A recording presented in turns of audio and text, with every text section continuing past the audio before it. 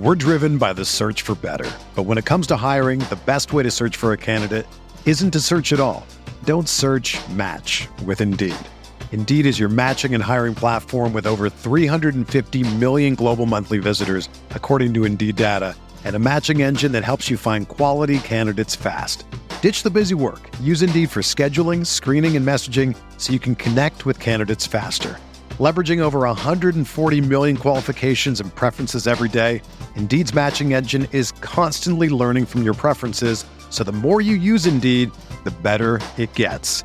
Join more than 3.5 million businesses worldwide that use Indeed to hire great talent fast. And listeners of this show will get a $75 sponsored job credit to get your jobs more visibility at Indeed.com/Blue Wire. Just go to Indeed.com/Blue Wire right now and support our show by saying that you heard about Indeed on this podcast. That's Indeed.com/Blue Wire. Terms and conditions apply. Need to hire? You need Indeed.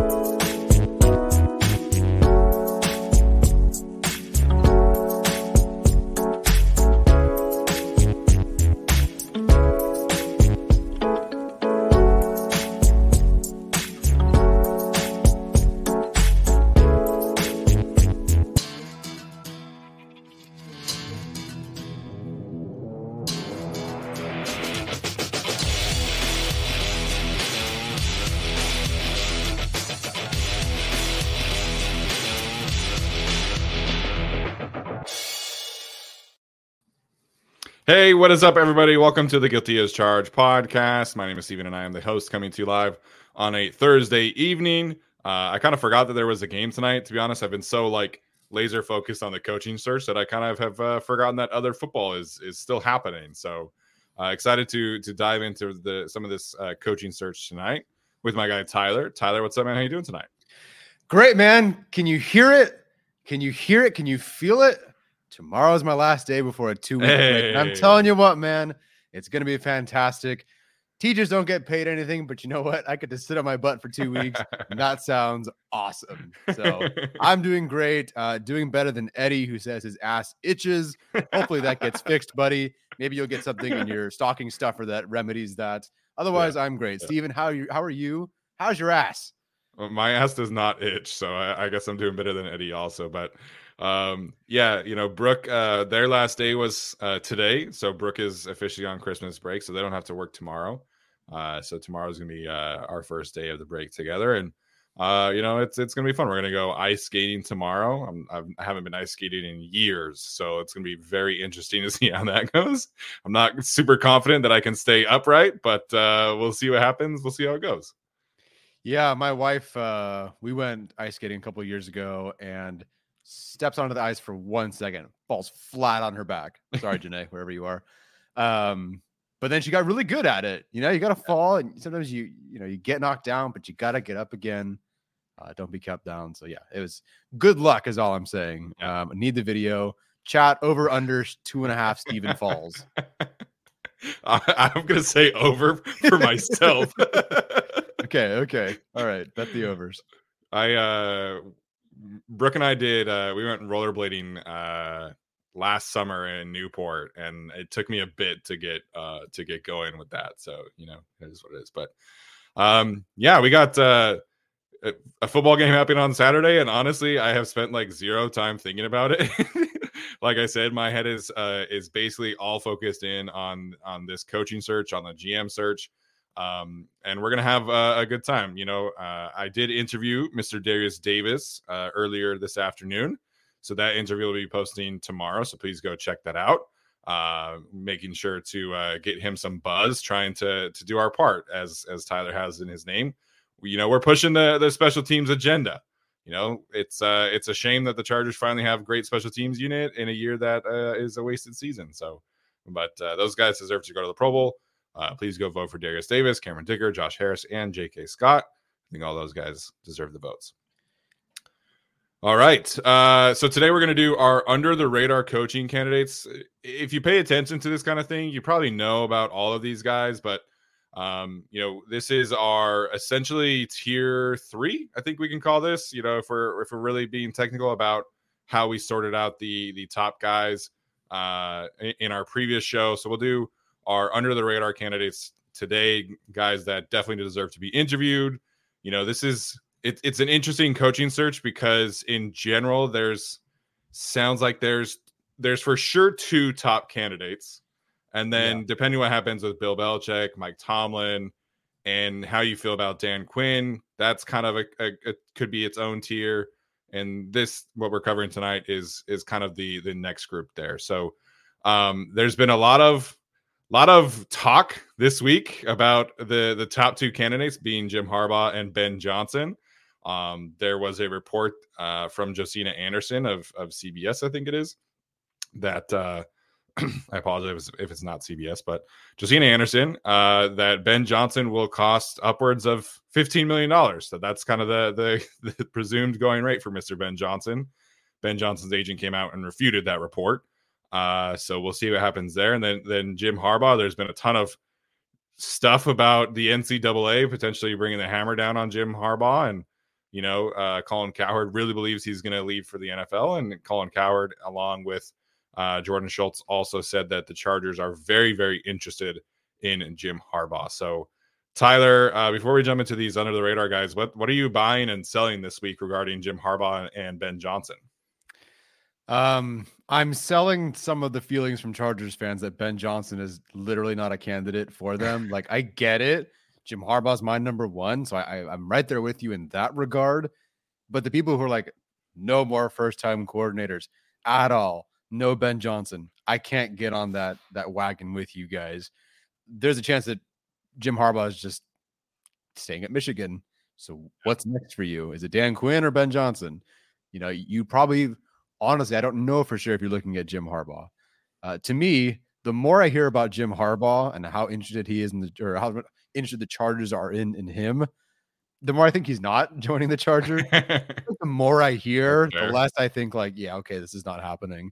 Thank you to his agent, whoever's pushing stuff to get him a nice paycheck at Michigan. I don't know. I'll wait to see it. And if it happens, awesome. That's my number 1. But I just feel like we've been here before. I feel like I know how this goes. How often have the Chargers been interested in somebody and then it never happens? At this point, Sean Payton should have been the coach and Tom Brady was our quarterback and the Chargers are moving back to San Diego. Like that, the Chargers are really interested in all those things. Or to London. Yeah, the London Chargers, that sort of thing. If it happens, awesome. But all this buzz, the more I hear it, at this point, it's just kind of noise. Just pick somebody. Yeah, regarding Jim Harbaugh, I will remain skeptical that he actually is leaving Michigan until he actually leaves Michigan. If you're Michigan, who had some decent seasons before Jim Harbaugh got there, you have absolutely zero reason to let Jim Harbaugh leave.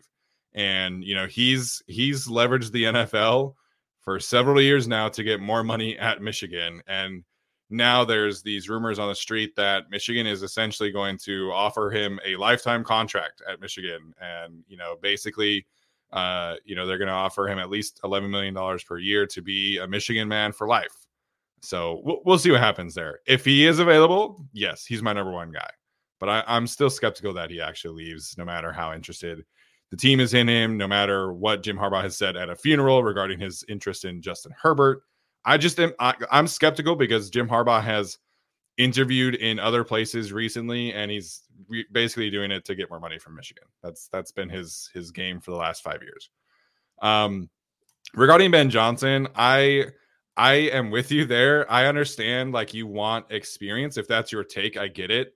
but the constant trying to like belittle Ben Johnson's success in Detroit is crazy to me. Like, people talk about the supporting cast in Detroit as if it's like Randy Moss and the 2007 Patriots. Like, we're talking about a rookie tight end and a rookie running back and Amon-Ra St. Brown, who they're all good players, but like none of them were really ever drafted to be like elite playmakers right away. Ben Johnson has had a huge hand in developing those players. And this is still a team that has Khalif Raymond at wide receiver 2 and Josh Reynolds at wide receiver 3. Like, objectively, there's at least 15 teams in the league that have a better wide receiver core than the Detroit Lions. You want to talk to me about the offensive line? Great. They've had their starting 5 play 25% of their respective snaps this season. And this is also the same unit that traded away TJ Hawkinson last year at the halfway point of the season and went on to be the second best offense in the league. This is a guy who took over play calling in 2021 from Anthony Lynn and took the offense from the mid-20s to the low teens. Like, this is a guy who has elevated the Detroit Lions every single step of the way. And by the way, has taken Jared Goff to heights that Sean McVay couldn't. When Sean McVay and the Rams were heading to the Super Bowl in 2018, Jared Goff was 10th in EPA per play and completion percentage over expectation. The past 2 seasons with Ben Johnson, he's 7th across the last 2 seasons. Like, Ben Johnson has done nothing but elevate the Detroit Lions. They're about to host their first division playoff game in 30 years, in a large part because of Ben Johnson. So I get it. You want experience, but this like constant desire to like belittle Ben Johnson, I think, has gotten very out of hand. Yeah, it's the point where I post something like, hey, Ben Johnson's pretty good in interviews. And people are like, well, I could think of another coordinator who's really good in interviews, and therefore I don't want him. Like, you hire people who are good in interviews, I think. Yeah. You know, I've never like hired someone officially, but I assume you do interview and hire the people that are good at interviewing and that have been good at their job. Again, totally get it. Season ticket holder here. I'm here with you guys. Spent a good amount of money watching a lot of Chargers losses, dude. I get it. Harbaugh's my number 1, but we got to stop ruling out Ben Johnson like altogether because he's good at his job and interviews well. And like, I don't know, the whole, there's a lot of like trying to like crush what Ben Johnson has kind of done for the Lions. Like, let's just chip away at his resume. Yeah. And I just don't get that. Because I understand the Chargers are not maybe the best in terms of supporting their coach become that guy, but that does not mean that overall Ben Johnson is not one of the better candidates. Yeah. And frankly, he's the only high-end offensive candidate. Like, I'm interested in a lot of these Also other coaches, but he is the only high-end offensive coach. And so it's a real thing where you are potentially looking at a scenario where Jim Harbaugh stays in Michigan, Bill Belichick, for those who want him, stays in New England, and Mike Tomlin stays in Pittsburgh. And you're like, okay, like, are you really going to take Dan Quinn over Ben Johnson? Are you really going to do that? Are you really going to take Raheem Morris or Brian Flores or these guys over Ben Johnson? I would strongly encourage you to reconsider that take. But that's just me. Yeah. We'll get into some of these guys. It's also a very real possibility that Ben Johnson takes $15 million from David Tepper in Carolina. So, you know, we could be looking at a scenario where the guys we're talking about tonight, one of them ends up being the Chargers head coach. So this is why we're having this discussion tonight. Yeah, no, that's a great point. The Chargers will cast a wide net, and maybe the obvious pick is out there. Do you think it's going to be that guy? And it ends up being Mike McCoy. Like, again, we've been here before, guys. We do have to talk about these candidates. Andy Reid was there, and they went elsewhere, and the Chiefs are who they are. So, you know, got to talk about these guys too. Yeah, I mean, we all wanted on this show the Chargers to hire Brian Daboll, and when Adam Schefter sent out that tweet that it was going to be Brian Daboll, we were all very excited. And then obviously they hired Brandon Staley, and at the time we were also pretty excited about that. So you never know how these coaching search will go. They're also going to be hiring a GM for the first time in 12 years. So this is going to be very, very different. As we've said before, keep an open mind. I think that applies to the team, and that should apply to the rest of the fans. So, Tyler, let's get to our under the radar coaching candidates. These are tier 2, tier 3 guys, and we're going to start with Mr. Brian Flores. So, if you are paying attention to the 2023 season, the Minnesota Vikings and their defense are a driving factor of why they are in the playoffs, and it is a defensive roster that was completely gutted to the bones after the Minnesota Vikings are trying to go through this competitive rebuild. So he's doing a great job in Minnesota right now. Obviously, he comes from the Bill Belichick tree of coaching, so I understand if that makes people skeptical. He was with the Patriots in a variety of roles from 2004 to 2018, and then he was the Miami Dolphins head coach, then the Steelers defensive assistant and linebackers coach, and obviously now currently the Minnesota Vikings defensive coordinator. So, Tyler, what are your pros that you think make Brian Flores a viable head coaching candidate this year? That he's crushing it with the Vikings. And I do think that in general, he is a good coach. And it's sort of a he said, she said with his previous experience with the Dolphins. There's a lot circulating about rumors and are we going with Tua? Are we going with Deshaun Watson? And Tom Brady might be that. Like, there's a whole circulation of mess there. So it's tough to kind of parse through what happened there. But it seems like the players really have liked him and respond to him.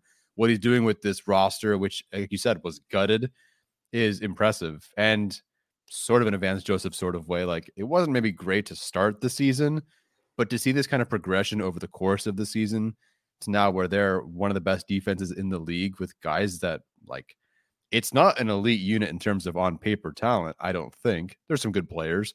Ivan Pace Jr., obviously they're doing a really good job with him as a rookie, but what he's done there is really impressive. So he checks the experience box. It feels like slightly less of a, even though it's kind of the exact same situation, but it feels like slightly less of a retread than like Dan Quinn. I don't know about like Brian Flores, just seems like a newer option. I don't know if that makes any sense. I think he's a solid candidate. If we were looking at anything that was, Herbert was very much later in his career or something, then maybe, this would be good, like one final push. But the con is very obviously that he's defensive minded, and I'm not really super into that right now. Yeah, no, I totally get that. And we've had that discussion. I think the positives for Brian Flores is obviously that he has shown an ability both in Miami and in Minnesota to maximize the player talent on defense. And I think Dan Quinn, to the same kind of extent, has shown that. Some of these defensive coordinators who are on this feature and not on this feature have also shown that ability. But I think also just like his mentality and the identity that he would bring to the Chargers, specifically on defense, I think would be enticing to me. I think we have been in like this Vic Fangio defensive meta. I think the league is really going to start getting away from that, in large part because of Brian Flores and like what he's been able to do this season. And, for whatever you think of him, like, he's not super high on my list personally, but like, he deserves to be interviewed for nothing else for what he's doing with this group of defensive playmakers. I mean, you look at Danielle Hunter and Harrison Smith, like, those are two very established players, but everybody else on that roster for the most part is like a day 3 pick and an undrafted free agent kind of pick. Like, obviously Ivan Pace is kind of like the poster child of his defense right now.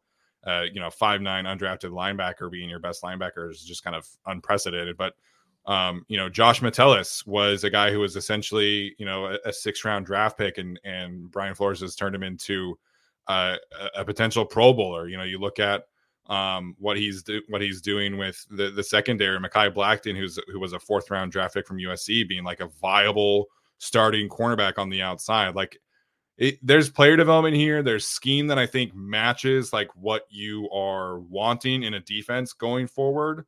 There are obviously some negatives here from just like an outsider perspective. He is still currently doing the lawsuit against the NFL. I am very curious if that keeps him away from the interview scene.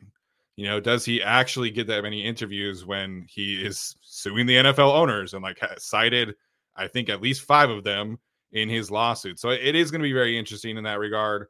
There's a lot of issues in Miami, and like you would have to really do a deep dive there, because the owner was like actively trying to tank, and Brian Flores is like, nah, fuck that. Like, I'm going to try and win. And there's all these, like, Kyle Van Noy has talked about this. Like, he felt like players were in the middle, in between of like the owner versus the coach and like everything. It was just a really toxic, negative situation. So whoever interviews him is going to have to really like do their homework on what happened in Miami to try and figure out what is real and what happened. But I don't think you go to the following, defensive coordinator position and just crush it if you're just like a terrible, toxic coach and nobody wants to play for him kind of guy. Yeah, no, I would agree there. I don't know the Chargers' history of interviews. I don't recall any from the previous cycle having anything close to the quote unquote baggage here, which isn't necessarily like his fault, but yeah, I don't recall them going for something like this. So I like Flores like you do. For those listening to this, isn't like in order. It's just I kind of went like defense, offense, so we could just flip between names. So don't like, this is not our number 6 guy here. Yeah. We're just this is no particular order tonight. Connections. I think building a staff, I think is a viable concern as well. It's all the Patriots guys. Granted, he does have a year now with Kevin O'Connell, so he'd have some connections by association through the Sean McVay, Kyle Shanahan world because of his time currently in Minnesota. I was gonna put Wes Phillips on here, but I think he's currently, I think he's like recently arrested, so I wasn't sure what the situation was there. He's the Vikings offensive coordinator. The coach that's interesting here is Chad O'Shea, which I can't remember where he is at the top of my head, but he had like a game management role, and also has shifted into coaching. So he's an interesting like assistant, not necessarily coordinator, to like potentially keep an eye on for some of these guys. Yeah. Next up. All right, next here is Eric Bieniemy, former, obviously, Los Angeles Charger. He's currently the Washington Commanders offensive coordinator and assistant head coach. Chargers fans obviously very familiar with him from his playing days as well as his offensive coordinating days with the Kansas City Chiefs. The decision to go to Washington, I think, was him trying to prove that he really could call plays on his own. Under Andy Reid, it was Andy Reid's offense. Eric Bieniemy was calling plays unless Andy would want to take over from time to time. Like, whatever you think about that situation, it is what it is. But from a positive side of things, Tyler, what would you be interested in hearing from Mr. Eric Bieniemy? Oh boy, plenty of positives here. I think he's a stronger option than maybe people are discussing. We'll talk about maybe some of the past and whatnot and whether that's a factor here. But I think just the years under Andy Reid, of course, that's something you want to go for. I think the ability to build a staff, either with the offensive staff or the GM that he could bring over. There's a lot of candidates on this list that have very good GM connections potentially, not necessarily from Washington. I'm not looking for like a Ron Rivera thing over here, but from the Chiefs, you can pull a lot from your time there. Yeah. And I think just being the associate head coach and obviously being in lockstep with Andy Reid for so long, it doesn't make you the head coach, obviously, but it does give you some slight, advantage, I guess, in the coaching hire world. And that's why he took the job. But, you don't go from offensive coordinator to offensive coordinator. What he got here was the associate head coach title. Yeah. And, I think that Washington has been better than expected. Some good wide receiver talent, but I think the resurrections of like a Curtis Samuel to have like a pretty solid, I think, career year for himself. That's really good to see. So a lot of connections, plenty of experience as whether he called plays or not, the offensive coordinator, and can bring over a pretty solid GM with him, connections with him. So I think he's very, if people are worried about like a Bobby Slowick in terms of like experience, Bieniemy has more of that. That's for sure. Yeah. I think from a staff standpoint, I think he would be able to build one of the strongest of anyone in this slideshow because he's been in the league for a really, really long time. He worked in Minnesota under Leslie Frazier when Leslie Frazier was the head coach. And I think that would be a fantastic way for you to kind of mitigate the lack of head coaching experience with a former head coach, defensive coordinator, who's been one of the best defensive coordinators of the last few years. Darrell Bevell is connected to him, along with several other coaches that we have been discussing. He's also connected through Kansas City with Juan Castillo, who is also in Washington. He's a former Philadelphia Eagles offensive line coach before Jeff Stoutland under Andy Reid. Al Harris, the very in-demand secondary coach for the Dallas Cowboys. That could be another defensive, coordinator potential hiring. And then he was connected with Ryan Ficken. And I think everybody in this chat will argue to have Ryan Ficken on the staff. And I think, honestly, he probably sticks around regardless, in my opinion, just because I think the organization will really value him in that regard. But, if you're not one of your main goals, right, because he's a special teams coordinator, but if that's one of your goals of the cycle is to keep Ryan Ficken around, I would assume that Eric Bieniemy would be able to do that. So to me, like, the biggest strength here is the staff that he could put together. From a negative side of things, also kind of a positive side of things, depending on how you feel about it, he does have like a very like strong personality, and that reportedly like caused some issues in training camp for the Commanders. But then the offense like really like bought into his vision, and like the Commanders are not an elite offense by any means. You can see the numbers here on the screen: 22nd in passing DVOA and 21st in EPA per play. Excuse me. But they're buying into it, and he's maximizing Sam Howell's career, and that was the reason I think why he hasn't gotten a head coaching job previously. So I think if you're looking for like a strong personality leader, like that will be like a culture builder, I think Eric Bieniemy could fit your kind of wish list, if you will. But that can be taken as a negative as well. Yeah, and just to be the guy that brings it up because I have to, and it's relevant. Some of the legal issues, some of it minor. I don't know how the Chargers will operate this time around. Of course, there was like an opportunity to hire him a few years back anyway. Yeah. Did he officially get an interview with the Chargers in 2021? I was just making sure with that because I was not positive myself. Mm-hmm. So feel free to Google it if anybody would like. It's not like it's, I don't know. I can't think of who, but it's not the worst thing, but I think it's anything that the Chargers would be. Yep. So they requested an interview with him, and they did interview him, but they only did it one time. They didn't get to a second interview.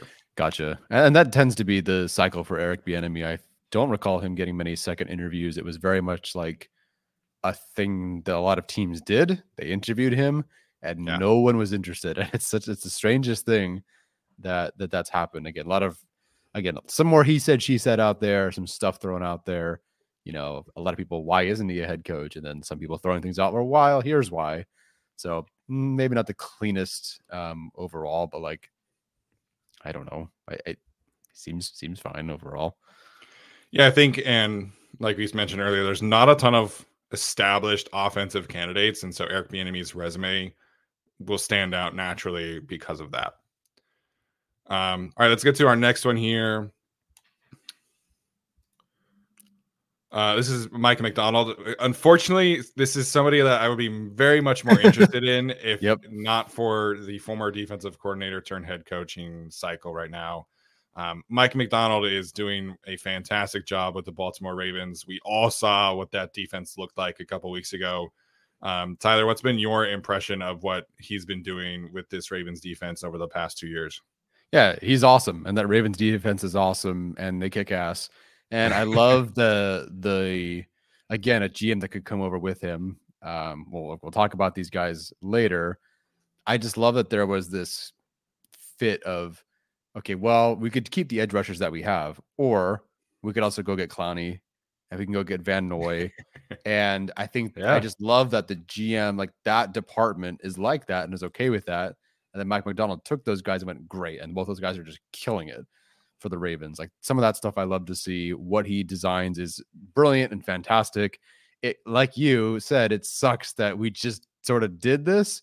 Although McDonald, a few more years to him in terms of calling defensive plays. So like it is a bit different, but still same issue. Defensive play caller. I think he's honestly the second best coordinator candidate out there like behind Ben Johnson. Like Mike McDonald is awesome, but he's not going to be as high on my list because of the defensive thing. So some team's going to be lucky to have him. Yeah, but I just don't think it'll be the Chargers.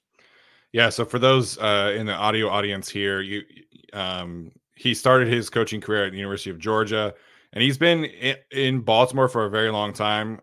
He started there in 2014. He's moved up the chain. He's coached defensive backs, linebackers.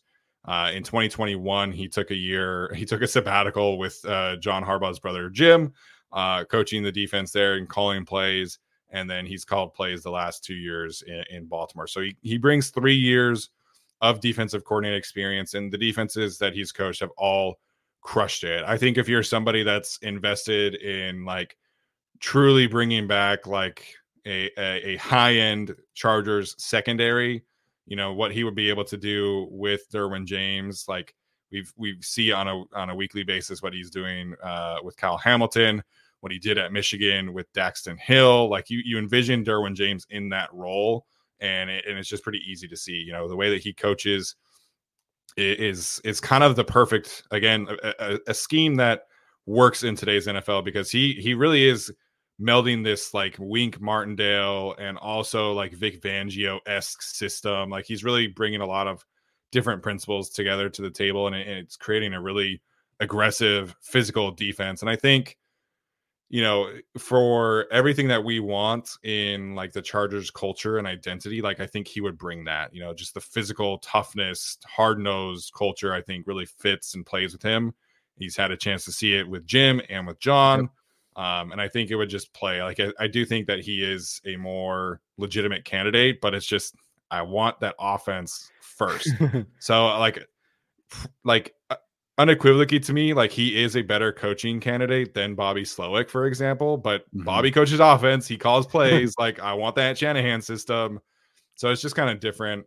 And then a concern for me too, I think, is the staff that he would put together. If you look at the Ravens, you know, Rolodex over the last decade plus, it's not a ton of like positive coaches that I'd be super interested in.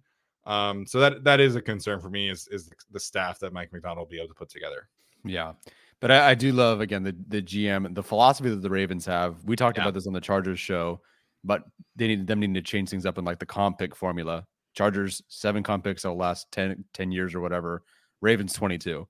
Not that that's all from the current regime for the Ravens, but like the Ravens just crush it in the draft, dude. Like every year they just crush it in the draft. Yeah. And they got themselves a Zay Flowers this year, for example, where the Chargers got a Quentin Johnston.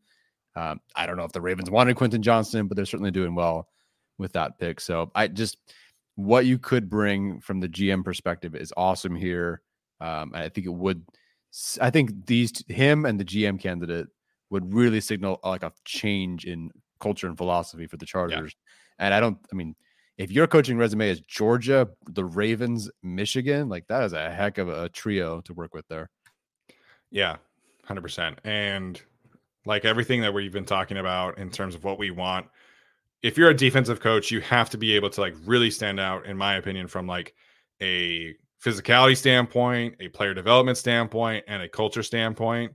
And you want to talk about like what the Ravens have done. I mean, like Geno Stone just comes in and is a Pro Bowl safety when Marcus Williams is hurt. You know, Justin Madubuike takes this huge leap under Mike Macdonald. You know, Jadeveon Clowney is about to record his first double-digit sack season since like his rookie season. And this is under Mike Macdonald. You know, Kyle Van Noy is playing effective football down there too. So he's got a lot working for him. It's just, it's tough for me to wrap my head around this for the Chargers, because I think offense just makes him much more valuable. Yeah, I agree. Here's a guy you're really interested in, though. You've really started to like move Brian Callahan up. So what was it for you that really pushed you like from sort of this tier with everybody else to closer to that first tier?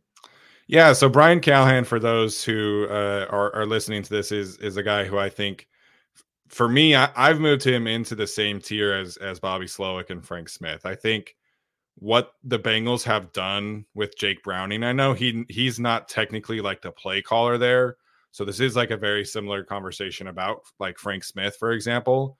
But one thing I've always just been super impressed with from the Bengals perspective is how they have solved problems in season.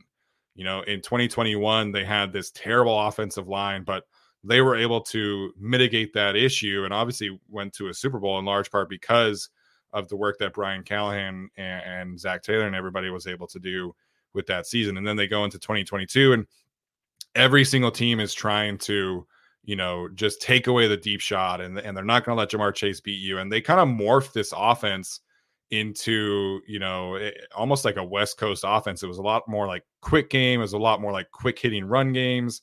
And then this year, like Joe Burrow is hurt and can't move. And so they're just like living in empty, like every single play. And it's just like, quick hitting shots every single play.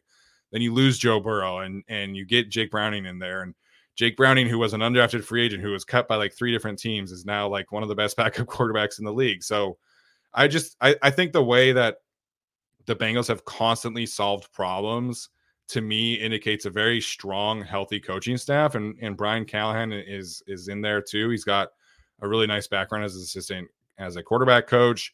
His dad, Bill Callahan, is arguably the best offensive line coach in the league. So there's just a lot to like here. And the more that I've looked at Brian Callahan, the more I've been interested in it. And I think also like the staff that he has potential to build, I think it would be fantastic. I mean, there's a lot of names on here that we can get into.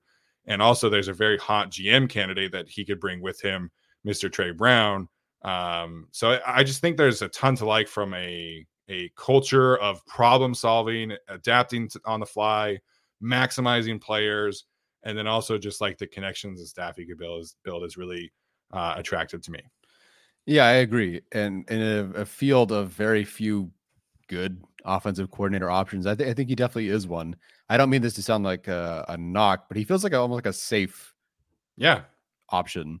Not that any of these guys are safe. Even Ben Johnson is not safe, but he feels like a safe floor kind of option. And he was sort of on the radar for a while, but watching what they've done with Jake Browning, and sure, there's some Zach Taylor oversight here, which is kind of a knock, I guess, maybe. But what they've done with Jake Browning, where they basically haven't, honestly, they maybe been better, partially because Joe Burrow was hurt to start the year, of course. But like the fact that Jake Browning is out there throwing for 300 yards and 3 touchdowns like every game is ridiculous. And I really do like the receiver development of the almost called them the Colts, the Bengals over several years. Now, some of that is just Jamar Chase, but the fact that they've got a nice core to them, I think, even though the run game hasn't been amazing for them either, like they've never had like this number 1 rushing attack, it's always been good. And I just like seeing a nice, consistent, good rush. Like, I'll take it. Some of the deficiencies of the Chargers this year would have been so much better if they were just fine or good at these things. My only concern, I guess, but this is partially more GM, is that the offensive line has not really been great through really Joe Burrow's career. And before that, the Bengals, I mean, other than Munoz, like, I don't know. Well, no, and Whitworth. Sorry, there are some good offensive linemen for the Bengals, but I feel like overall they've sort of struggled. And with Burrow, kind of like watching him, sort of same as Justin Herbert, consistent injuries there. Not that it's always the offensive line's fault, but I would hate to see that, right? Continue with the Chargers. So good candidate, solid candidate, safe candidate, I think, as safe as a good candidate can be, and someone on the offensive side. And like you said, good staff, hot GM candidate. So it would be a good hire, I think, just not a home run for me. Yeah, that's totally fair. And I think if he were, like, if we knew that he were calling plays, like, I think that would obviously elevate his status that much more. Very similar conversation, obviously, around like Eric Bieniemy, but you look at his background, and it's a lot of different offenses. Like, he hasn't been like a core guy at one place. Like, you look at some of these guys who stick around. I mean, Eric Bieniemy was with Andy Reid forever. The Denver Broncos under John Fox, and then Gary Kubiak, like, that was a very different offenses that he was there in Denver. The Detroit Lions at that time under Jim Schwartz, very different offense. The Raiders under John Gruden, very different offense. And then, Zach Taylor is a Sean McVay guy, but because of Brian Callahan, like, I think they're able to run a variety of different stuff. Like, they were very like shotgun heavy outside zone in Joe Burrow's rookie season. This year, they run gap concepts at a super high level. Some of that is personnel because they went out and signed Orlando Brown.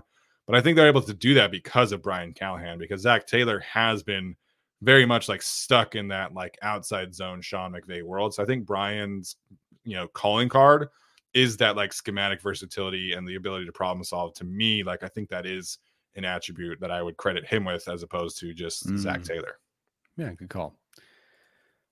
Here we go. All right, Bill Belichick here. Of course, we had to talk about him. If you listen to the show, you know how we feel about this, but we're going to try and be a little bit more optimistic and also kind of really like weigh the positives and cons here. Like that's what we do best here. So he's been the head coach in New England forever. Obviously, he was Giants, Jets, whatever. You guys all know the history here. For those who like, this is not, I guess, super common knowledge. He's been the GM, de facto GM, the entire time he's been in New England. The Patriots traded for him. So he came to the Patriots with a lot of cachet, and obviously he has built that up over the past few decades, winning a bunch of Super Bowls, all that good stuff. So Tyler, if you're looking at this from a positive side, why would the Chargers be interested in Bill Belichick? I'll pitch it to you. Hey, Chargers, you've never won a Super Bowl before. I've won a few of these. And frankly, it'd be nice for the fans to see some of these. I think this is a potentially, depends on where you fall on the fence of where Belichick is. But even I, who we have him in this tier, it would be a bit exciting to have Bill Belichick be the head coach because of the possibility and the fact that there could be a change in culture, etc. The Chargers, I mean, nobody has ever had a guy who's won 8 Super Bowls become their head coach next. Like, that's not happened. So if that happened, and by the way, we have no idea if he's officially available or leaving or retiring or whatever. But if it happened, like, you have something the Chargers or any team has ever had in this opportunity with Bill Belichick. And at minimum, you're going to get, I think, a good defense. And like, that side of the ball will be taken care of regardless of what happens. I think Bill Belichick as the coach, so this is where I'm running out of steam because you and I are on the same page. And I'm trying to pitch something I don't like, but as a coach and the defensive coach, I think you're getting something solid. And with the history that he has, like the Patriots, you tell me about the Patriots history before he got there, other than it ain't great, and it wasn't. And I think if you're looking at someone who can take another team, like one team, he's taken the Patriots from what they were to what they were, at 20 for the last 20 years. He's been a part of a change. Okay, that was the best attempt at me trying to sell this. Steven, you take the realistic side here. Well, I guess like the other thing from a positive standpoint, I would say is, you listen to the McCourty twins or Kyle Van Noy or like whoever have played for multiple teams, including Bill Belichick. Like, they've all said pretty frequently, I think Josh McDaniels is in this conversation too, when you play in the Patriots system, like you're super prepared for every single game from like a schematic standpoint, and you know what your job is, what your role is. Everything is very well defined. Tom Brady has spoken about, Bill's ability to take the defense and to teach it to the quarterback and make sure that the quarterback is really able to read things out from the defensive perspective. I think those are things to talk about. I think Brandon Staley was trying to do that with Justin Herbert. From our understanding is that he was trying to be that guy. I mean, he was a former quarterback. That's what he played in his playing career. So Bill Belichick would obviously be, kind of like the doctorate degree of like defense teaching to the quarterback kind of aspect. So those are the positives. I think the defense obviously has maintained a steady level. They lose Christian Gonzalez, their best corner. They're starting JC Jackson, and JC has his situation. Matthew Judon goes down. Joshua Uche goes down. And the defense hasn't really taken that big of a step back. So I think that is definitely something that Bill can still hang his hat on. He still has a semi-fast fastball, if you will. The negative side of things here is that there was a report today that the Patriots, if they move on from Bill, are going to want to be compensated for his services.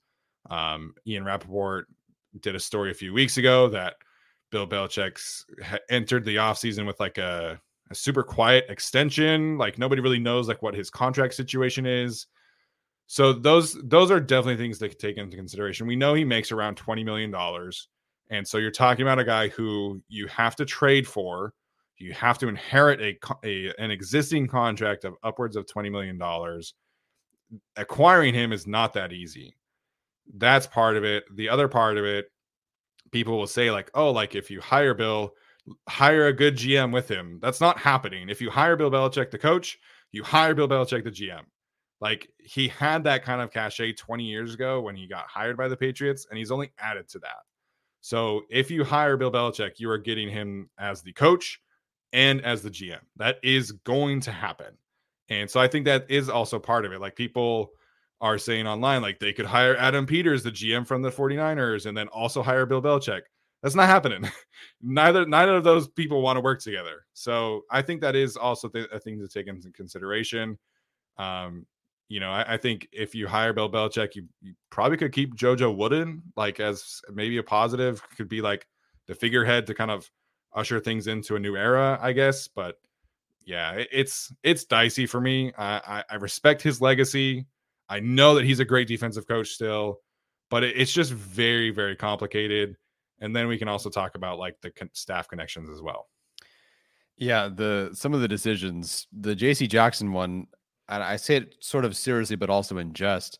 If Tom Telesco is trying to acquire picks and trade you a player, and he's trying to gain draft capital, like, that's your first red flag. And to have taken that for a player, maybe they believe it's just different under our wing, and it is. And I hope JC Jackson, with the reports of mental health and such, I hope he gets what he needs. But like, 100%, you're pulling that move. The Matt Patricia thing, like, did anybody other than Bill Belichick think that was a good idea? Other than, well, Matt Patricia, I guess. I don't even know Matt Patricia thought that was a good idea, but I'm sure he enjoyed having a job. Like, that clearly did not work, and it wasn't going to work, and he pulled that move. And then the draft, N'Keal Harry, Mac Jones, okay, it didn't work out, but I guess he was fine his rookie year. Tyquan Thornton, even Cole Strange, respect him because he's been good. Was kind of a reach. It's just not a great draft history, not a great history of recent history, I should say, of hires. I just there's too many question marks here, too many red flags. And while I don't think Bill Belichick is going to retire in 1 year, me personally, I have no idea how much longer he wants to coach for. Yeah. How, oops, it doesn't work out with the Chargers. They have 2 bad years and he retired. Like, is that it? That's the end? You traded 2 firsts or whatever it was for him, or a first round pick and a second, whatever. Yeah. I don't know. Just, there's too many red flags here. I would be sort of excited still, but I just think the cost of acquisition and the risks is too great. Yeah, I mean, at the end of the day, like, once they hire the coach, like, I'm in. Like, that's part of being a fan, I do think that, like, hiring Bill would be like generate a good amount of buzz still, because it would show to everybody that the Chargers are like all in on like getting this thing right. I think that is a positive thing as well. But getting back to the Mac Jones thing, like, everybody says like, oh, he hasn't had a quarterback for the last 2 years. Mac Jones made the Pro Bowl in 2021 in his rookie season. And I know the Pro Bowl is not what it used to be, but like, Mac Jones was definitely like an above average functional quarterback. And then what happened? Josh McDaniels takes the Raider job. And you mentioned the Matt Patricia thing.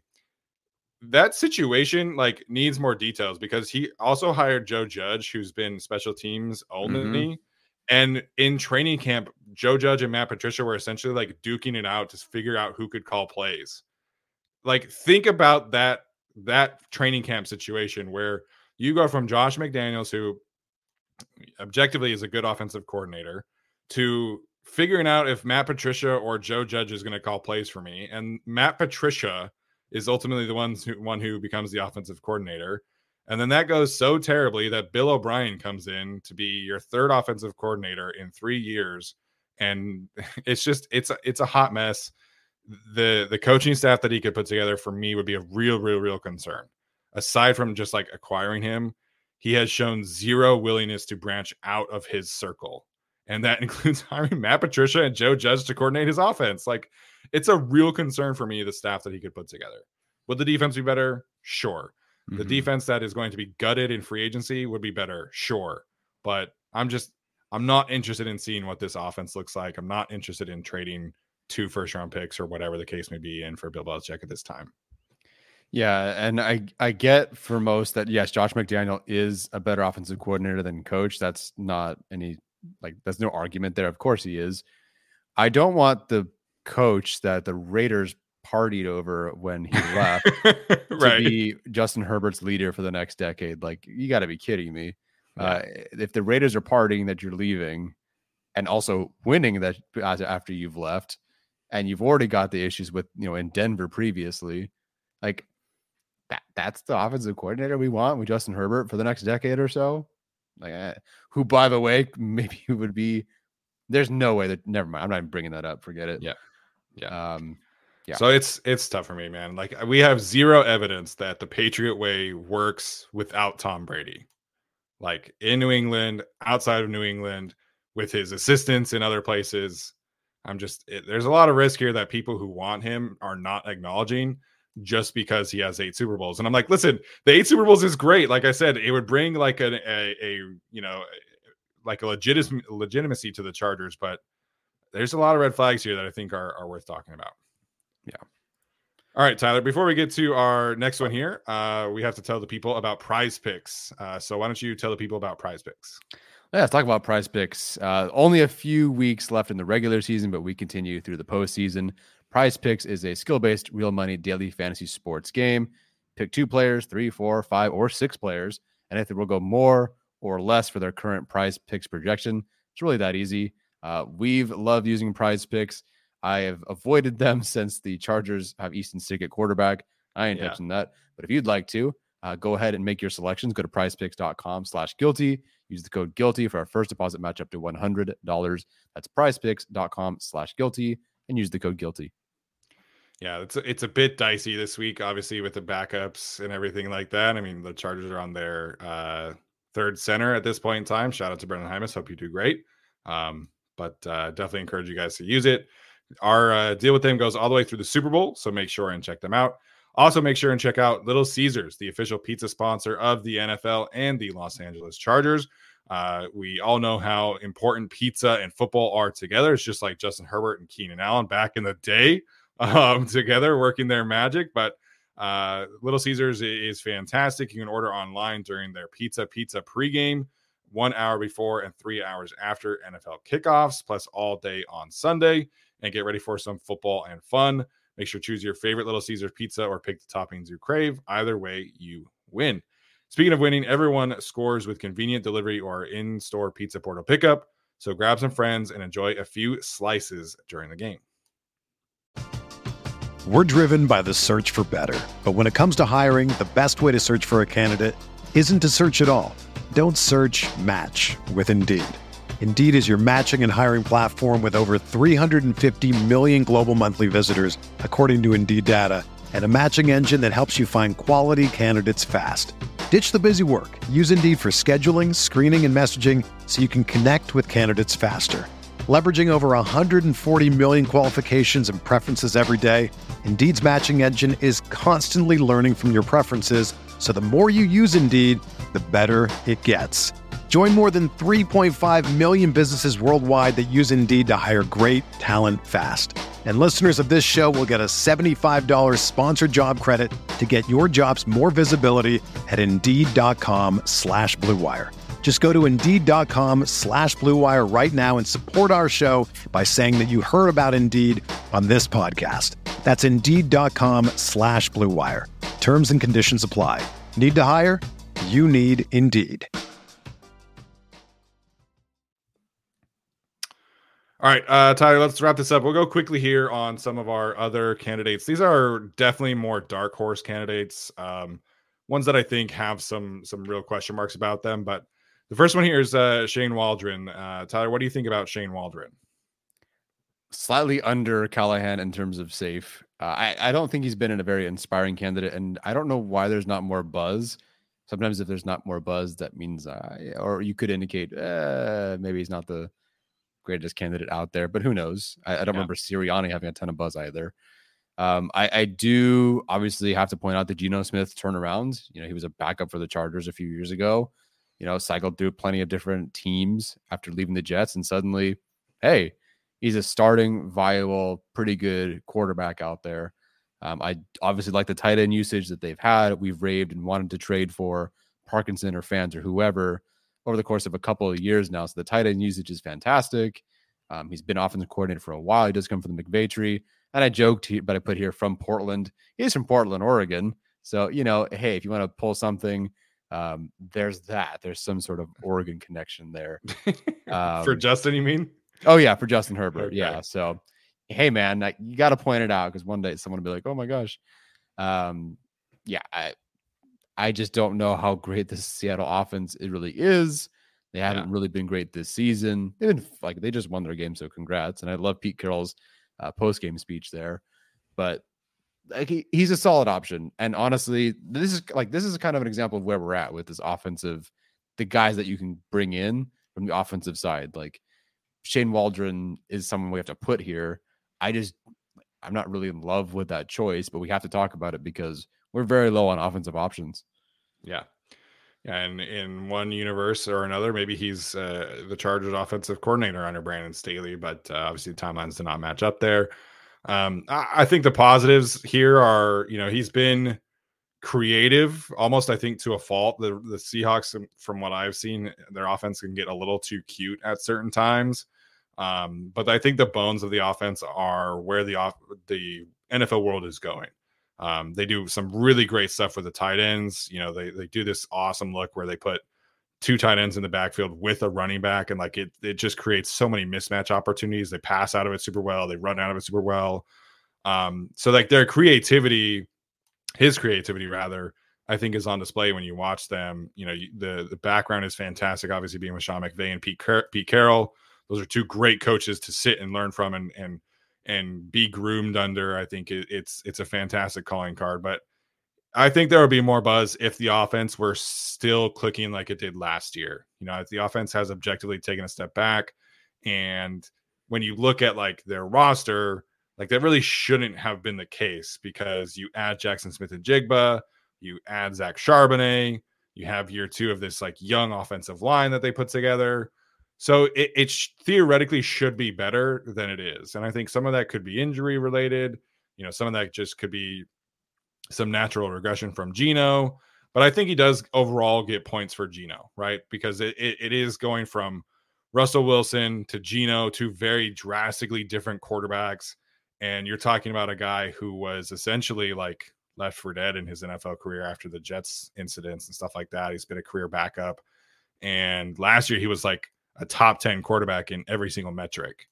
And so I think it's points, but also I think you would have to do some research into what really has gone not wrong, because they're still solid on offense, but what's led to the regression. I think you would have to be really sure about what you're getting here.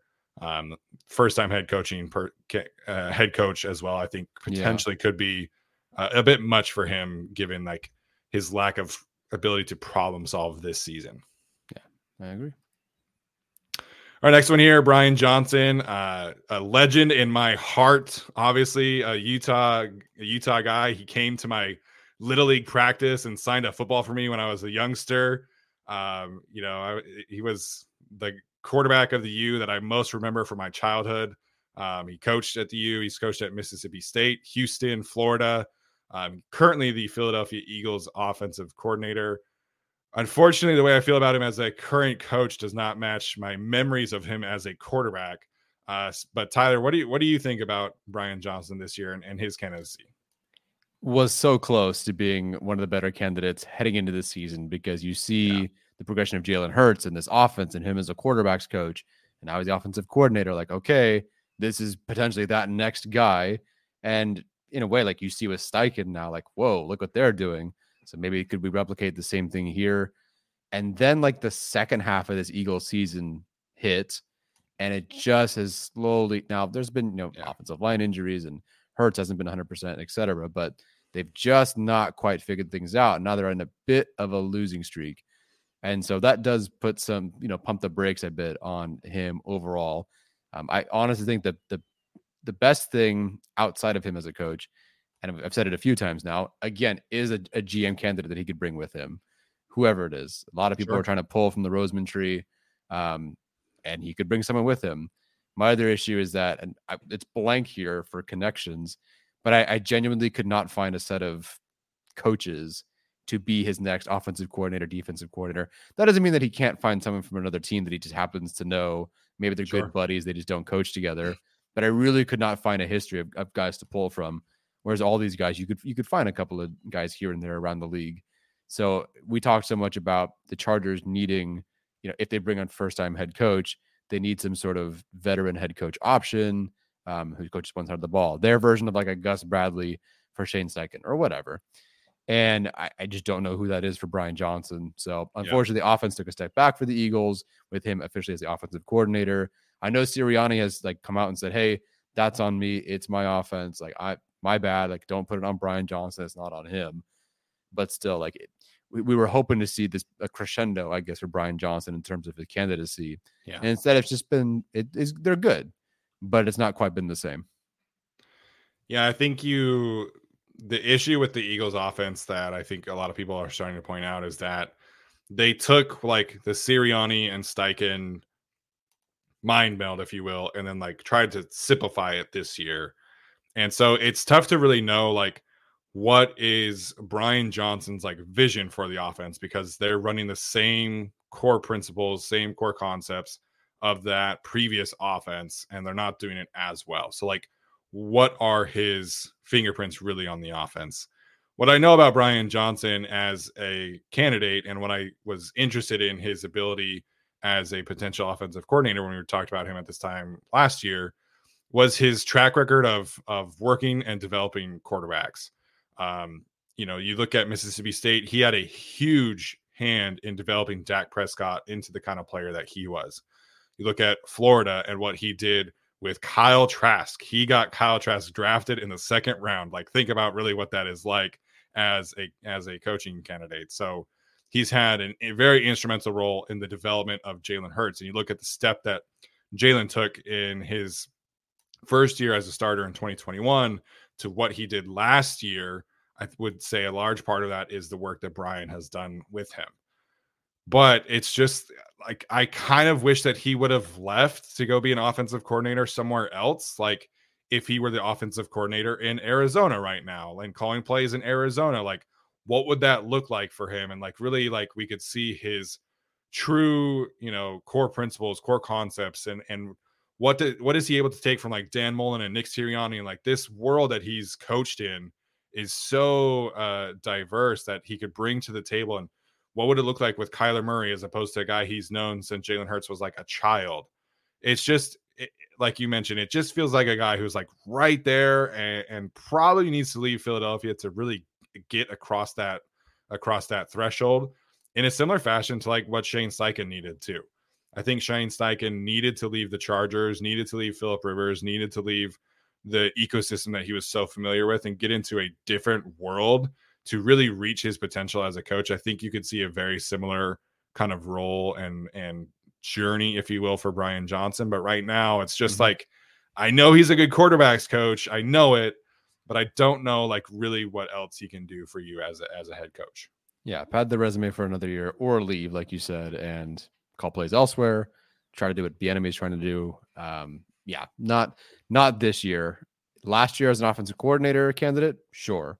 Maybe in a future year, if the Chargers, they don't need one, but if they needed a head coaching candidate next year, the following year, maybe. But right now, I think it's just the timing is not right. Yeah. All right, last one we want to talk about is the guy who is currently coaching tonight, Mr. Raheem Morris. Again, somebody I would objectively be more interested in, if not for the previous defensive coordinator to head coach hire. That being said, Raheem Morris played wide receiver. That's so it is kind of similar to Brandon Staley in that regard. He's coached wide receivers. He's called plays on offense. He's called plays on defense. He's been a head coach before. He's been an interim head coach before. If you watched the Amazon pregame, you heard Andrew Whitworth gave a very impassioned endorsement about Raheem Morris as a potential coaching candidate. So I think there's a lot to like here. You look at the things that we've been talking about from a player development standpoint, from a culture standpoint. I mean, how many of you can name more than 4 players on the Rams defense right now? Like it's just been incredible to watch that unit come together. And I think Raheem Morris obviously gets a lot of credit there. He's got a lot of connections from a staff standpoint. I think he would check that box too. But what do you make, Tyler, of his potential candidacy? I feel bad that we're doing the everything's compared to Brandon Staley thing, but like this is kind of what we're worried about happening again. But they are very different resumes. Yeah. One, just being a head coach. I'll be honest, I did not know Raheem Morris was in the league for this long. I did not realize he had been like a head coach in 2009.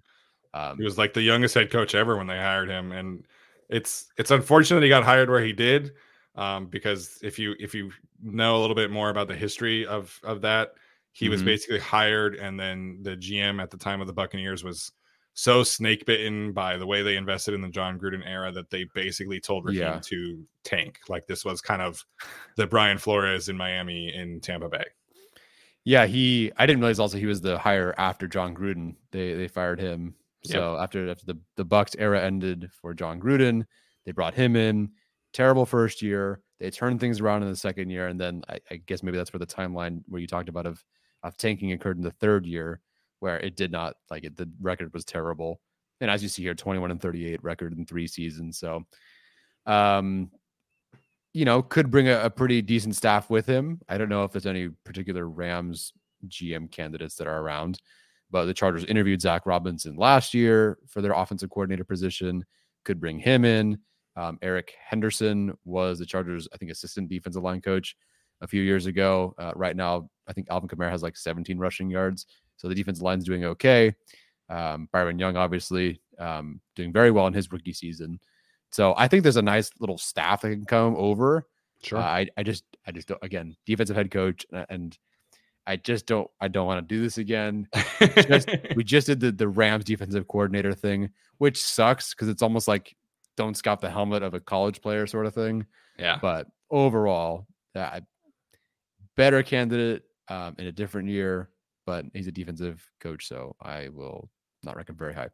Yeah, I just realized we have him as the New England Patriots head coach, so that's obviously an error. He's the Rams defensive coordinator. Oh, yeah. I think that's obviously bad. I copy and paste. My bad. But I think he has a solid resume. I think if you're a team that is not in the kind of like higher, like because the Chargers objectively have a chance to be like one of the better jobs, if not the best job. But like, say if you're, I was going to say the Falcons, but like, say if you're the Commanders and you just like miss out on the top crowd, like Raheem Morris is probably a great candidate for you. You know, if you're the Saints and you fire Dennis Allen, like Raheem Morris is probably a great candidate for you. For the Chargers, it's just a kind of an awkward fit. I think that, you know, he would objectively bring some great things from a culture and defensive standpoint. But I feel like we just did this thing. I think Raheem has obviously been in the league for a much longer time. He has that experience that people potentially are looking for. But I want that stability around Justin Herbert. If you're listening to this, like, I think if we're going to put you up against an offensive candidate, you have to have like an elite track record of developing defensive talent, the experience of winning, like everything that you want in a defensive coordinator candidate. I think there's just some areas where Raheem falls a little bit short, but I do think he's at least worth interviewing at this point for the Chargers. Yeah. And that's it for our list. That is it. There's some other guys that are like further behind.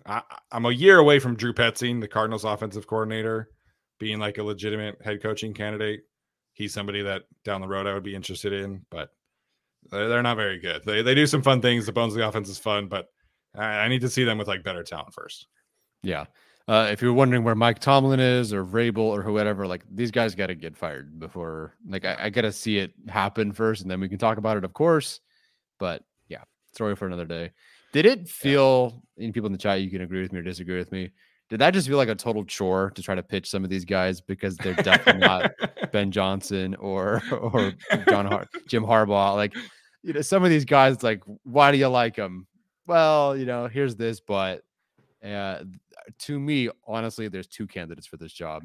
It's Harbaugh, and if he's not available, it's Ben Johnson. And we could honestly have stopped there. We'll do this because we want to talk about this. But to me, it really just feels like you have 2 elite candidates, 2.5 maybe, and that's kind of it for me. Yeah, I think Dan Quinn is a very clear third, but I don't see a world where he's like above the other 2. And I know people want the experience, everything like that. I think Dan Quinn to me, like when you look at him versus the other defensive guys, like this, Dan Quinn is a coach who has won a Super Bowl with the Seahawks, established that as like a legitimate, like elite defense, draft and develop kind of defense. Did it again with Dallas. I know the defense wasn't like amazing in Atlanta. A lot of their resources were tied into the offense, and they went to a Super Bowl. So Dan Quinn, I think, has a chance to become even a stronger candidate if they make a strong postseason run this year.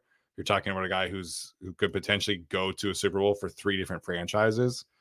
So I think that's why he's up there for me. Just like the transformation he's done in Dallas too, I think is definitely worth mentioning. But I agree. I think it's Harbaugh and Ben Johnson and then everybody else right now. Yeah. Unless Ben Johnson wants $15 million. Honestly, if he wants $15 million, I think he's worth it. I really do. Yeah, I think so. That would put him, I think they said with like Shanahan and McVay and these guys. Hey, man, you turn it around, you can have whatever you want. I mean, NFL teams these days are making like $700 million a year. Like, the Chargers can afford to spend $15 million on a coach. I guess we'll find out. If you did have to pick somebody that we talked about tonight, who would you kind of back the most?